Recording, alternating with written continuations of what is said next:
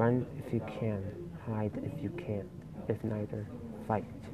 Fighting isn't to save you, it's to save the next class, the next hall. It's to give them a couple more seconds to get there, to stop it. I am a child, a teenager, but I am also a bulletproof vest, a diversion, a fighting chance for the others, hope in a form of distraction.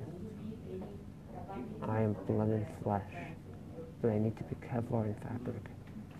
Minimal casualties, minimal children dead, minimal little girls and boys, minimal college applicants, minimal honor students, and minimal teachers and coaches, but not none. The Constitution doesn't allow for none. That document is living, but will I be?